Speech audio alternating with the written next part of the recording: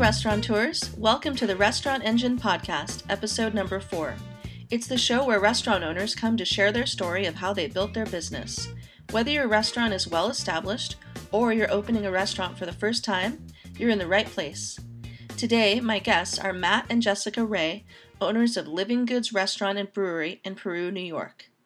Tune into the whole interview and you'll hear about Matt and Jessica's extensive experience in the restaurant business and learning the brewery trade, how they have carefully planned their brewery operation, finding a new location to house it, and crossing hurdles with various government organizations along the way, the methods that Jessica uses to leverage Facebook and social media to drive business to their restaurant nightly. Finally, how a move to a new location last year, after 9 years in the same location, has changed their business and marketing strategies.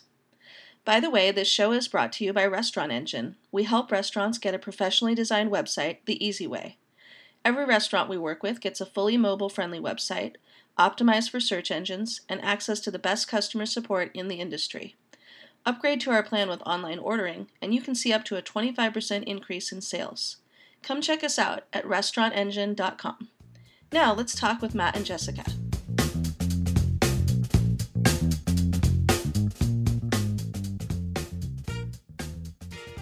Welcome to our podcast, Matt and Jessica. Hello. Hi. Hi. Thanks for being here today. Why don't you tell us a little bit about who you are and about your business, Living Goods Restaurant and Brewery? Well, we originally started off just as Living Goods Restaurant in downtown Plattsburgh, and the hope and plan was to be a brew pub from the beginning, but for a number of different reasons that didn't happen. Mainly the locations that we did find wasn't going to be structurally very friendly to a brewery. We would have had to put it in a basement, which, a lot of water, trying to get water up out of a basement is certainly not the easiest thing to do. So we were I would say, upscale casual style bistro for 9 years. And then the building that we're in now in Peru, New York, which is 12 miles south of Plattsburgh, came available, and as well as some business partnership opportunities to allow us to access the capital we needed to grow the business and add the brewery. And so that came to fruition in July of last year. And then we closed our old location October 26th and reopened in our new location the Friday after Thanksgiving, Black Friday. And it's just been a bit of a whirlwind ever since. Wow. So it happened quickly. And, I'm sure there was a lot of work involved. You dealt with, getting the partnerships together, and I'm sure some governmental things you had to plan out. So were there any special roadblocks that you had to deal with in making that transition? Yeah. Everything. Every day. Every day. There's still roadblocks. Yeah. There's two different. Every state is different. New York State is not fun to deal with. The State Liquor Authority is very disorganized, and they're not the most efficient. Working with the federal government, the TTB, that was a breeze. I was really nervous about that, considering you're dealing with the federal government and getting permission from them to make alcohol. But that was a wonderfully pleasant process. You actually get assigned, an individual to walk you through the process once you initially submit your application. So that went really, really well, and we got our brewer's notice in 60 days, which is kind of unheard of. Wow. The average is pushing well over 100 days. So we were pretty excited about that, and so since then we've been working through the process of we have a full on-premise liquor license with New York State right now. We can serve everybody else's beer, but we can't serve our own.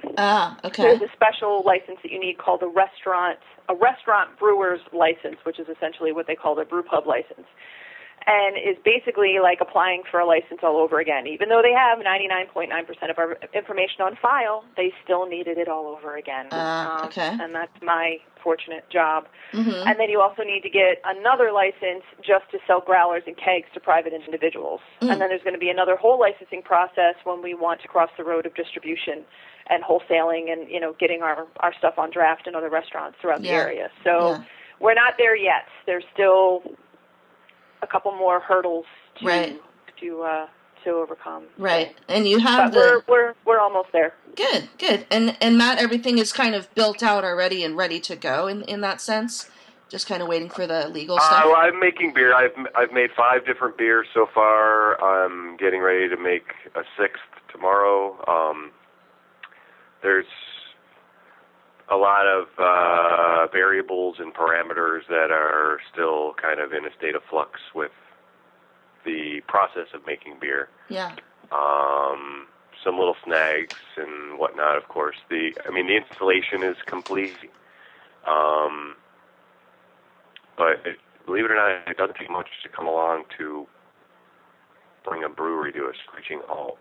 Yeah. One damaged hose bib, or I've seen a little $3 gasket bring a brewery to a screeching halt. Right. If you can't clean your kegs to put a beer in, and then you can't empty a tank, then you can't fill a tank. So no one's doing anything until that one little tiny detail gets addressed. Right. So there's been some things like that here. So, but it's just gotta keep the big picture in mind, really, and right. That they're all gonna get ironed out and figured out and resolved eventually. So. Yeah, it's very technical. But yeah, like I said, I have been brewing beer. I've got 5 in the books already, and 1 more on deck here. So. And do you already have the names for them, or how does that work? Some of them we've grappled with. I don't know. I'm not a big. I don't get hung up on the names too much, really. Yeah. Maybe I should, and then it would be easier. But we're open to just calling them what they are as far as their style. Living Goods IPA, or right. Living Goods Hefeweizen. So some of them, I guess, will come up. Will come into their own name eventually. But yeah. We do want to give some kind of local ownership to the product. So the Pilsner that I'm making, which is still a very tasty, flavorful, craft brewed product, but it's, a lighter beer that can maybe have some more mass appeal to it. Mm-hmm. We're going to call that Peruvian Pils. Nice. And then I also made a pale ale that's kind of a little more easy drinking, so we're pretty much thinking about calling that one North Country Pale Ale. All right. I don't know, this area's called the North. I don't know where you're located. Southern California. Oh, okay. So they call this area of the country the North Country. Okay. Nice. I don't know what the borders of that are exactly, but I pretty think much Albany and up. Anything north of maybe Glens Falls. Right. And I think they kind of call some of Vermont that too, but it's more for that's the Northeast Kingdom. Is what it's more for upstate New York, really. Right. They call it the North Country. So. Yeah. And then I did read that you both have a long history in the brewery business. That you both worked at a place called Left Hand Brewing in Colorado in the past. Yep. Okay. And Matt, you also did some work at Lake Placid Pub in Lake Placid. So you've been working on this concept and this dream for a while. Probably as long as the cooking. Is it for you? Nope. Really?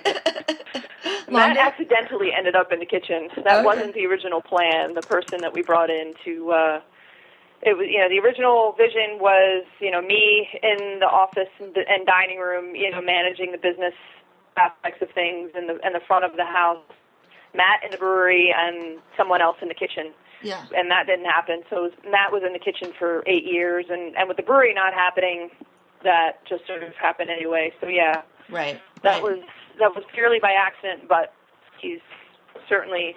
I call Matt an artist of the palate. It's basically anything that has to do with food or drink. He's pretty good at it. Well, you do have rave reviews of your cuisine, so that definitely seems to be working.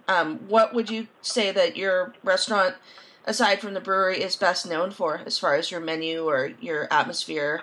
What are the most popular attractions? Right now, our burgers are very popular. I think one thing we've kind of always hung our hat on, or even has been our allure, if you will, is we have something. We've always said we have something for everyone. Yeah. We have a pretty diverse menu from, pizzas to burgers and, some entree-sized salads and wraps and other kind of specialty sandwiches to, steaks and some pasta dishes. And then, we do nightly specials as well that are kind of leaning more towards, more kind of culinary experience for people. Which, around here people have some simpler tastes, but they also don't want fast food, right.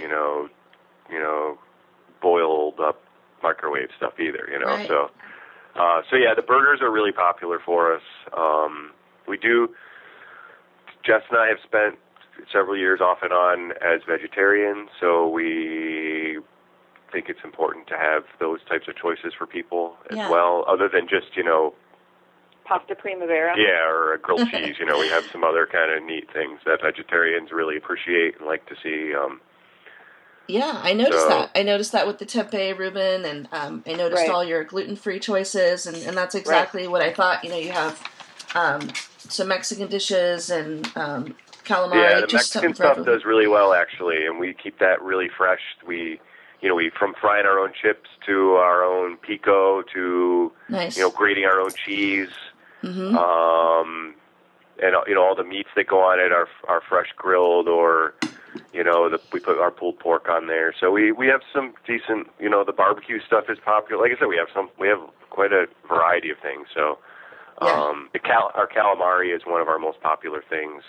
And when we haven't done a menu review in a while, but the last one we did, our fish and chips was probably one of the top selling items on the menu. Wow. And that too, we don't use, the fish is frozen in there, but if you're going to deep fry a fish, it's almost better to get the frozen fish. Mm-hmm. So, but for texture, we have our own beer batter that we make, so it's hand battered and fried to order. Wow. It's not just opening up the bag and dumping it in the deep fryer. So, and we make our own tartar sauce, our own coleslaw, and our own hand cut fries and everything. So it is a really fresh, specialty product as well. So yeah.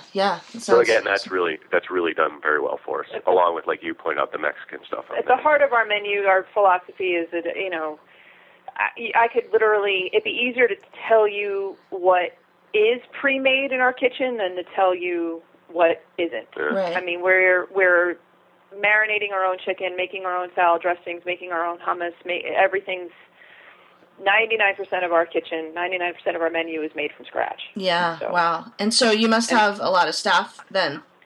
Yeah, our kitchen staff is our labor costs are definitely on the higher side, but we just don't want to compromise that. It's not something we're willing to say. We don't have a microwave in our kitchen. Yeah. Everything's cooked to order. Yeah. And when you originally started Living Goods in the Plattsburgh location, what year was that? 2005. Okay. And then you just made the move this last year to Peru. So basically coming up on 10 years. And what were some of the very first steps that you took when you decided that you wanted to open? Some of the what? When you first decided you wanted to open the restaurant, what were some of the very first steps that you took that you can recall as being vital? The business plan, of course, and then finding the right location. That took quite a while. Because we were, banks don't, anybody listening to this is going to know, banks don't give money to anybody that needs it, especially not restaurants. Yeah. So we had to piece it all together with, we tapped into the equity in our own home. We maxed out our credit cards. Friends and family contributed. We did find one investor who was a guy I waited on when I was waiting tables and saw, and, I showed him our business plan, and prominent business owner in the area, and threw $25K our way. So, we pieced it all together, and a big reason why we chose the location where we did is, A, it was a decent location, but B, the kitchen was already there. Right, the infrastructure. The infrastructure was already there. And a lot of the spaces that we were looking at were raw, just nothing. We would have had to have not only gutted it, but put all the infrastructure in before we even started turning it into a restaurant. Right. Whereas this already was halfway there. The dining room was sheetrock and subfloor. The kitchen was there, and they were running a pizza shop off of the back of it. Wow. So that eventually just grew into part of our kitchen, and then we threw all of our money into renovating the dining room. Right. And the landlord held a note for a little while, and we eventually got a loan to purchase all the equipment and that sort of thing. Wow. Yeah, so we spent we took over that lease in May, and then we opened we opened, like Jess said, there was a little, the place is in like a little downtown, almost a mini mall. It was an old Woolworths that the guy gutted and split up. There was a nightclub on one side of the hallway. He eventually opened another bar in the back, and then there was a tattoo shop, a nice upscale tattoo body art shop there. Wow. And so he had this little pizza shop in the middle so we could get that open. We started that in July. 4th of July weekend. And so we kind of got our name out there and ramped up our business with like as little payroll overhead as possible. Yeah. Because we spent 3 or 4 months just finishing the dining room. Like Jess said, it was sheetrock and subfloor. So wow. There's so many details that we had to, what color tile, what color carpet, what color paint, how many different colors of paint, what kind of furniture, what kind of plates, what kind of glasses, what kind of light fixtures, how many light fixtures, ceiling fans, window treatments, bathroom fixtures. Yeah, so many different details. The people at Lowe's knew us by name by the end of the project, just put it that way. And you basically did that all over again in the new location, right?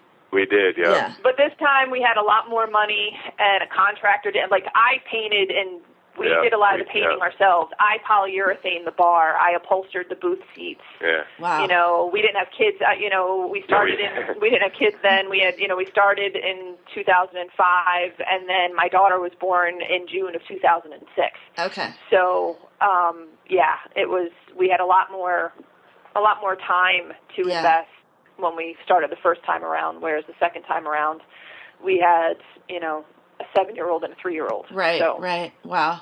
Well, the pictures are beautiful that I see on your site. Just all the atmosphere, it's amazing. So, and then when you first started out, how did you market your restaurant to get your very first customers, or did you kind of already have a? Well, we had, being that we were downtown Plattsburgh for almost 9 years, we already had a really respectable volume. Or is that what you meant how do we market? How do we market downtown, or how do we market the new place? I guess I meant in the very beginning, but either one that makes more. In the very beginning, foolishly, newspaper, which I don't recommend. I guess it depends on the area you're in, but the papers around here are a little hit or miss. We did a soft opening. I don't think we ever did a grand opening down there. No. We just opened and let word of mouth kind of. Mostly word of mouth. Mostly word of mouth. Yeah, it's a small enough area. The city is 20,000 people, so it's not very big. Right. We were in a fairly visible location. And, I remember it was slow starting, and then it was a random Friday or Saturday where we just got our butts kicked. It was like the word of mouth finally hit, and everybody decided at 7 o'clock on a Friday, let's go try the new place. And it was mayhem. I remember just standing in the dining room with my hands on my head, just feeling so unbelievably hopeless because, our head chef at the time, he was just stuffing kitchen chits in his pocket because there was no other place to put tickets. Wow. It was just crazy. Wow. It was crazy. It's exciting. But it was, it was kind of the butt kicking that we needed, and then we figured out, okay, we need to prep this more and do this differently and that sort of thing, and it's just been kind of growing steadily ever since. Yeah. And then you moved, and you basically, it's not that far away, so you retained a lot of those customers and probably gained a lot of new ones as well in Peru. Not as many as you would think. It has been a lot more like starting over again. Yeah. Really? The best we have residual is our experience. Mm-hmm. We've had to revisit a lot of different advertising strategies, and we've had to deal with a lot of new people that get get grouchy because, the food is good. Like, it's not some cheap slop on a plate for right. you, For $10. Yeah, and, we don't serve mass-produced beer and, right. frozen food, so it costs a little bit more, and, Yeah. So you, it's a little bit of a different crowd in where you are now. Yeah. Yeah, and we were a little naive to think that a lot of our regulars would follow us. Mm-hmm. What we've discovered is, and I say this as kindly as possible, a lot of the people in the Plattsburgh area are a little spoiled. Yeah. Because it's a small city, everything is a short drive. Mm-hmm. It really doesn't take that long to get anywhere around Plattsburgh. So, right. To you, someone especially, traffic is a real issue in Southern California. Right. People are like, I don't want to drive, quote, all the way to Peru. Right. It's 12 miles on an interstate with no traffic. No traffic. It's a 10-minute drive. Yeah. So it's like, all right, if that's the mindset we're dealing with, then I shifted my marketing efforts towards people in the outskirts surrounding us. Mm-hmm. There's a lot of smaller villages. Mountain communities. Mm-hmm. Yeah, they're used to driving. You have to drive everywhere to do anything. Yeah. You have to get in your car to do absolutely anything. Go to the supermarket, get gas, go to the post office, everything. Everything's a 10 to 20 minute drive. Yeah. So by marketing to them, we've really seen a boost in sales and people walking through the door. And there were a lot of people that lived in those areas that they had no idea who we were. They never, just like we're hearing here, I don't want to drive all the way to Peru. When we were downtown Plattsburgh, I would hear from people. I'd be getting my hair cut, or I'd be, standing in line at a checkout and strike up conversations with people. And, I never go downtown, because downtown Plattsburgh had a bit of a stigma as well. So it's a quirky area. Yeah. It's a quirky area. It's a tough nut to crack from a marketing standpoint, but I've tested some various different things. I mean, of course, there's the almighty Facebook, but even that I've had to do boosted posts and that sort of thing to reach out to other areas, because a large portion of our fan base were Plattsburgh people who just refused to drive here anymore. Right. So in order to grow it to the Peru and southern area, I, did some targeted paid advertising on Facebook to gain some more fans that way. Yeah, that does really work. And it sounds like you're just kind of keeping your ears open and reaching out to the people that do have to drive anyways to get anywhere is really smart. Exactly. Yeah. And, this is just going way back in time here, but Matt, your family has been in the food service business since the late 1800s? I don't know if they called it the food service business back then. There's definitely been a substantial hiatus between my great-grandfather and grandmother and, everybody in between. Yeah.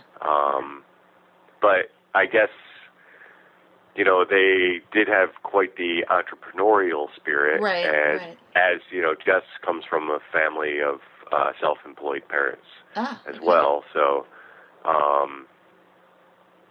and they had a butcher shop or something like that? Yep. Yep. And, this was, 150 years ago or something. So you can, things were a lot different in rural southeastern Pennsylvania. So, farm communities and whatnot. So, right. But yeah, my great grandfather was a bit of a entrepreneur and humanitarian leader in the community, kind of. Yeah. Wow. He did he owned the school buses. He owned the company that paved the roads, and he had the butcher shop, and that's where my great grandmother was always cooking for all of the people they employed. And so you both have that entrepreneurial spirit basically in your blood, which is really what it takes, it's definitely a personality kind of type. We entrepreneurial, or we call ourselves pathologically unemployable. Like, you just, once you start working for yourself, the idea of working for someone else is just really hard to wrap your head around. Yeah, I can see that for sure. Something you can go back to. Yeah. And you also have relationships with a lot of the local agriculture and farms. You source a lot of your meats and cheeses and stuff from different farms in the area. Do you find that's becoming increasingly important to your customers, or is it just more important to you? I think it's more important to us than the customer. I mean, some customers. Cheeses we haven't really gotten into so much yet. It's mostly our beef for the burgers that are real popular. And vegetables. Right. Okay. And it's just it's a short season up here, so to do the whole people throw the farm to table phrase around here far too much. You won't even see that term in any of our marketing, right? Because it's very hit or miss. You know, it's a very short, very hard growing season up here. So you know, we do what we can. Yeah. And again, you know, the farmers have to they got to make a living too. So to work with them and keep things cost effective for us and for our customers is a challenge. Right. Because the people in this area, you know, they like to say they like local, you know, and they certainly want to support it, but the reality of paying for it is something else entirely. Yeah. So, like we said, working with Kilcoyne Farms and carrying his beef has been definitely the most successful local relationship that we've built. And we're slowly but surely, some of the farmers that they're getting themselves established enough where their pricing can be competitive enough and cost effective for us to use their product. So, it's still a fairly new concept in the area. Yeah, and same thing happens at the grocery store. You want to do the right thing, but the pricing can affect people's perspective. Sure. Yeah. Now, in terms of managing your menu, do you make a lot of seasonal changes because of what you were just talking about? Do you change it more often than that? No, I mean, if anything, we throw in the specials, where we try and use some of them. Like right now, we're running a caprese salad using the local heirloom tomatoes and the basil and stuff. So, right. But like cheeses, we would love to feature more cheeses and gravitate more towards that and have like a cheese board or a Welsh rarebit or that sort of thing on the menu. But we just haven't quite. The issue is there's a lot of people around here there are people out here who are making cheese. There's several farms that are doing it, but they can't meet our volume. Like I tried to work with a local farm who does real beautiful goat's milk feta, but either A, she can't meet our volume, or B, it's just more cost effective. She's in so many retail areas that she's going to make more money retailing it than she is selling it to us. Yeah. So that's the challenge. Same with the produce. It's just they just can't meet.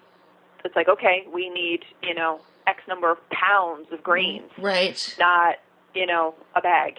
You know what I mean? Yeah. So that's Sam. We're still trying to find a pig farmer that we can work with and start getting, but they want to sell us the whole hog. Right. We just want the butts, what I mean, the shoulders and that sort of thing. Yeah. So that isn't very, so those are the obstacles that we're still trying to navigate our way through. Yeah. So that more and more of our menu can be local. And then as far as the seasonal goes, our menu is so huge, and because of the nature of the way we cook our food,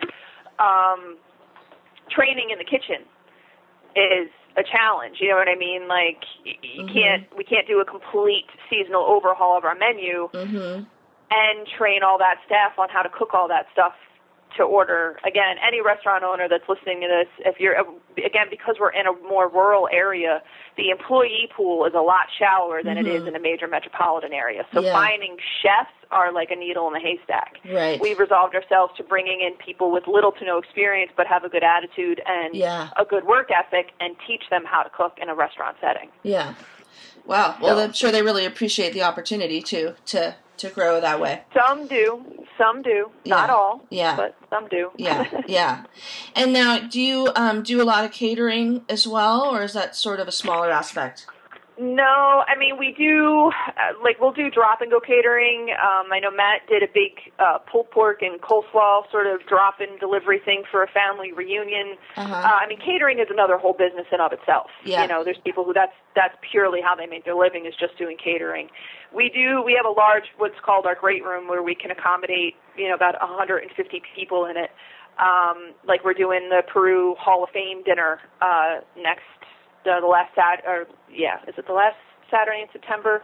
We do baby showers, bridal showers, rehearsal dinners, those groups of 30 to 40. Because there are some facilities in the area that can do the weddings, that can do the bigger functions. But there's nobody that can, we've had people call us, hey, we've got, we had a soccer team that was on their way from New Jersey up to Montreal, and there was like 45 of them. Right. We'd like to come in an hour. Can you seat us? Yeah. There's not too many restaurants in the area that can answer yes to that question. Yeah, and that's we're great. one of them. That's great. So it's more about handling the big groups than it is about catering, right? Per se.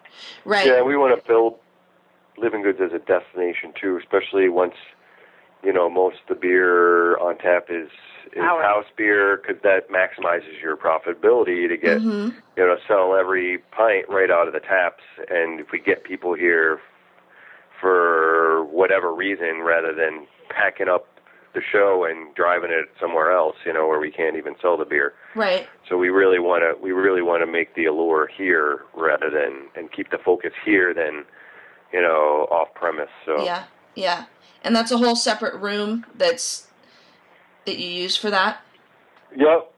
Yeah, the people who owned this property before us, it was a restaurant then as well, they did a lot of weddings. Okay. That was their big focus, which Matt and I both want no parts of the wedding rehearsal, the wedding reception business. We'll do the rehearsal dinners. Right. But I want no parts, and even those can be a little stressful. Yeah.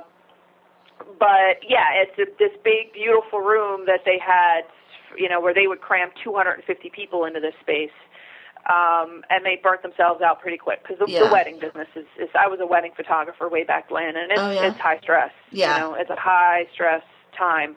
Yeah. So we've kind of converted it into we've got a pool table back there, some big leather couches with a TV, and there's a smaller service bar and that sort of thing. And I've got on my desk right now, I've got 1, 2, 3, 4, 5 different events that are going to be happening over the course of the next 2 months. Like the coach for the SUNY Plattsburgh cross-country team wants to bring in the entire team of 40 people for dinner. I've got a woman who wants to do the local ambulance service banquet here for 80 people. I've got a woman with a baby shower for 30 people. I've got a 50th wedding anniversary for 30 people. Yeah, so that's great. Yeah, it's awesome. And now, is this the same place in the restaurant that you have live music, or is that a whole separate area? Nope, that's right in one of our side dining rooms in front of the brewery. Okay, so you have a stage set up for them, and that's something that you do on a weekly basis, right? No, we don't have a stage. They just set up. Some of them will bring they'll bring a carpet or whatever, but it's smaller 2, max 3-piece things. It's very much sort of acoustic background, ambiance. Yeah. Support local music sort of situation. We do want to grow into more of a music venue sort of dealio. Our parking lot is huge, and we would definitely have space outside to build a stage, and we want to do our own sort of Oktoberfest or beer festival here someday, and it's definitely in the plan. Yeah, but in terms of having things inside and a eating environment, acoustic is preferable. Yes. That's awesome. So, and then you also have your Dine to Donate program, which is 10% goes to charity, a different one every month. Yep. And a charity or a not-for-profit. Like this month, it's the Lumberjills local roller derby team, which a few friends of ours are actually on the team, and a lot of those, the ladies and even the volunteer refs and that sort of thing, they're regular customers of ours. So, we just wanted to figure out a way. It was actually an idea I got from the Peru PTO. They partner with the local McDonald's here, where the teachers and stuff go in and they quote unquote work at the McDonald's, and people go in and from like 4 to 6, McDonald's will donate a certain amount of the proceeds to the Peru PTO, and it kind of got my wheels turning. And we always want to try and give back to the community, and so kind of modeled it after that. Yeah, and plus, I'm not going to lie, I was hoping it would be a win-win, and we would expose the business to people who wouldn't have heard of us otherwise. Yeah, oh for sure. Yeah, that's all part of it. With that not-for-profit. So. Yeah. And in terms of social media and marketing, you have a huge Facebook following, almost 3,000 likes at this point. How do you manage to stay active on social media while also running the business? Habit. That's the thing I would, you just got to make it a habit. You have to just, thank God for my iPhone, because that's really how I do a lot of it is, if I'm running around with the kids and, doing 20 million different things, I'm like, oh man, I got to do a post on Facebook, and I can snap a quick photo of whatever the special is, or of whatever beers we're going to promote that day, or, I had worked with a graphic artist and made some memes up about our various different specials that we have, like our burger and beer night on Tuesdays, half off all drafts on Wednesdays, so on and so forth. So I just, I've got the Pages app on my phone and just sort of do it from there, and I'll throw like a $10 boost on it and get it out there. And it works, because on the days that I miss, on the days where I'm like, it's 4:30 and I haven't posted anything, we're not as busy. Interesting. It definitely works. Yeah. I think it's a little aggravating that you have to pay in order to get, with an audience of 3,000, you'd think we get a lot more coverage, but if I don't boost a post, it gets seen by maybe 100 people. It's ridiculous. Right. But for now, we're getting ready we did a big radio promotion. One of the local radio media companies, they have 4 different stations. They did this 50-50 thing where people could buy a $50 gift certificate for $25, and the radio station handles all of it. All we have to do is honor the gift certificates. We didn't have to outlay any cash whatsoever, and we got a week-long promotion out of it leading up to the sale of it, and the gift certificate sold out in a day, and it's been great. It's, they're coming in, we're getting new customers out of it, and plus, I really think overall, just all the radio coverage we got. So I think I wasn't real sure about radio, but doing that made me realize that radio still works, at least in this area. It does.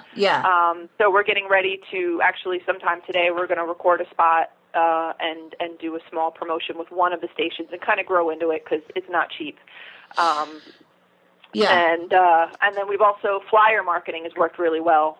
We did a targeted flyer mailing to the areas surrounding us, and we put coupons on there to track it, and those we paid with the revenue that the coupons brought in. We paid for the flyers in like a week.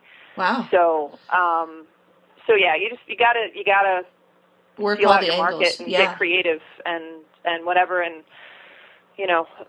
because of where we are and we don't have quite the visibility we did downtown, relying purely on word of mouth was not going to work. Right. We had to get more aggressive. Yeah, I would think the radio demographic would be perfect for your restaurant too.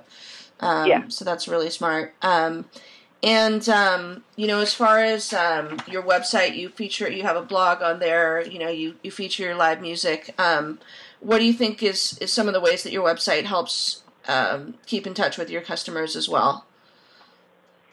I do want to make our website more of a destination, just like we want to make the business a destination. Yeah. It isn't developed as much as I would like it to be. I'm working on, I'm actually I'm on the list to have a email newsletter. Oh, great. A MailChimp setup, and do more email marketing so that I don't have to rely on Facebook so much. There are still quite a few people in this area that aren't on Facebook. Plus, I don't want to give Mark Zuckerberg any more of my money. I'd much rather give it to you guys and, work with you guys with the mailing, a monthly mailing and that sort of thing. And spend less time, I guess you could almost say, blogging on Facebook and more time blogging on our actual blog. It's original content. And get more of a dialogue going there with customers. And start shooting videos of the live music and posting those and creating a YouTube channel. And I have tons of things I would like to do. It's just there's only so many hours in the day. So.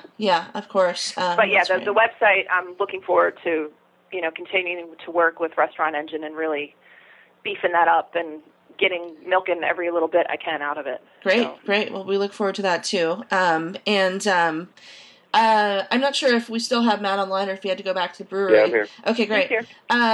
I just wanted to kind of ask both of you, can answer in whatever order, but tell me just, what's the best part about being a business owner and owning your own restaurant and brewery? What really, makes you the most happy to be living this life? You want to go first?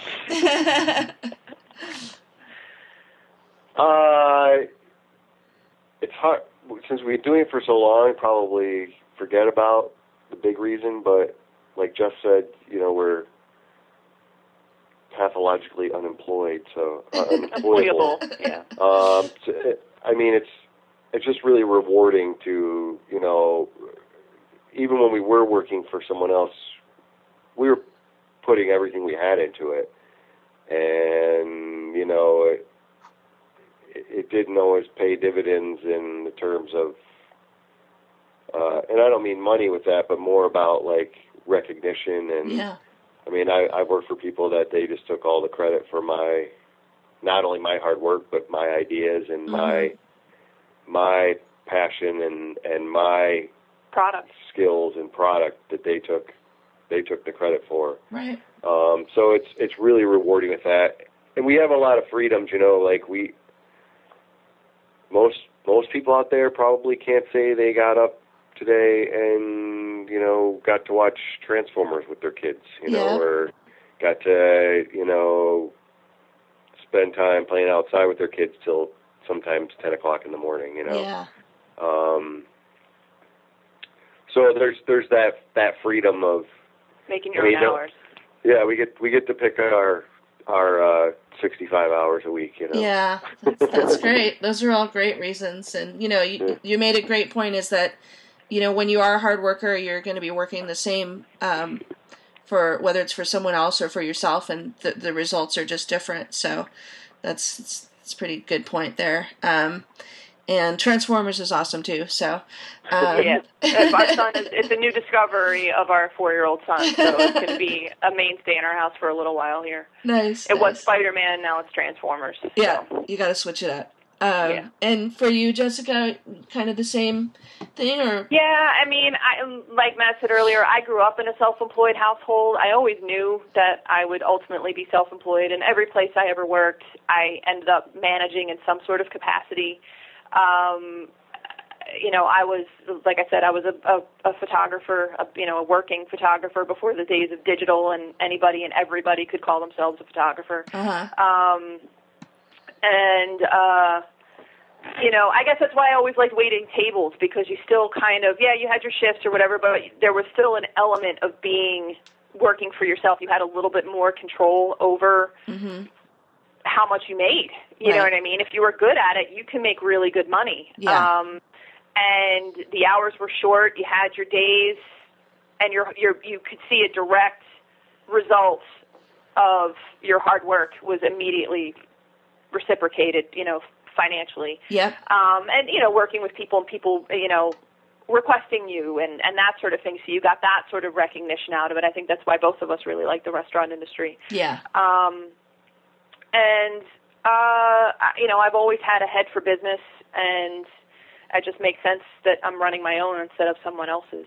Yeah. And, Matt has the craft and has these skills and talents, and, I can combine those well with my own when it comes to business and marketing. So it just sort of makes a good fit. And then, again, like Matt said, I can take my work home with me. I can bring my laptop home and the stack of invoices and the payroll reports and all that kind of stuff and sit at the dining room table while my kids play Play-Doh and work. Right. There's that sort of flexibility where, I have to pay a babysitter a few nights a week to put my kids to bed, which the mommy guilt thing kind of kicks in there. But at the same time, they see how hard we're working, and the day's going to come where they're going to be able to come to work with us. My daughter can't wait to help hostess and bus tables, and I'm sure the day's going to come where my son can't wait to work in the brewery with his dad. And, they're going to be here with us, and they can be a part of it. Yeah. Whereas a lot of people who work the classic 9 to 5 or whatever job it is that they do, it's not easy to bring your kids along. Yeah. So, yeah. the great room is a glorified playroom during the day when we're closed. The kids love it. That's where they hang out when they're here. So. Wow. Well, you're definitely setting a great example for them that they're seeing every day. So that's terrific. Yeah. Great. Well, and then just as a final question for you, just so we can have our listeners know where to find you, just let me know where they can reach out to you if they have questions for you, your website, your phone, your Facebook page. How can they get in touch with you? The best way is just through our contact page on our website. That goes right to my email account, and, I do my best to get back to people right away. I have people contact me every now and again about various different festivals, or a couple people who are starting breweries themselves, or that sort of thing. I mean, we definitely want to foster the element. Us restaurant and brewery owners got to stick together, because it's not an easy business, and we need to help each other as much as possible. So. Great. So, don't call the restaurant, because that's next to impossible to catch us. So that's livingoodsrestaurant.com. And, Living Goods is all one word with one G. Right. That's the kicker. Yep. A lot of people want to break it up into two words with two Gs. But yeah. Yep. Great. Wonderful. Well, I just can't thank you both enough for coming on our show and giving us such a great interview. Thank you so much for being here today, and we wish you the best of luck with everything you have coming up. Thanks. Thank you. Thank you very much. Talk to you soon. Okay. Well, I hope you enjoyed that interview with Matt and Jessica. I know that I did. For more episodes and articles with helpful advice to help you grow your restaurant business, check out our blog, restaurantengine.com/blog. And be sure to sign up for one of our free courses, like our latest, Online Ordering 101, or our free website checklist. Again, those are available at restaurantengine.com/blog. Thanks so much for tuning in, and see you next time.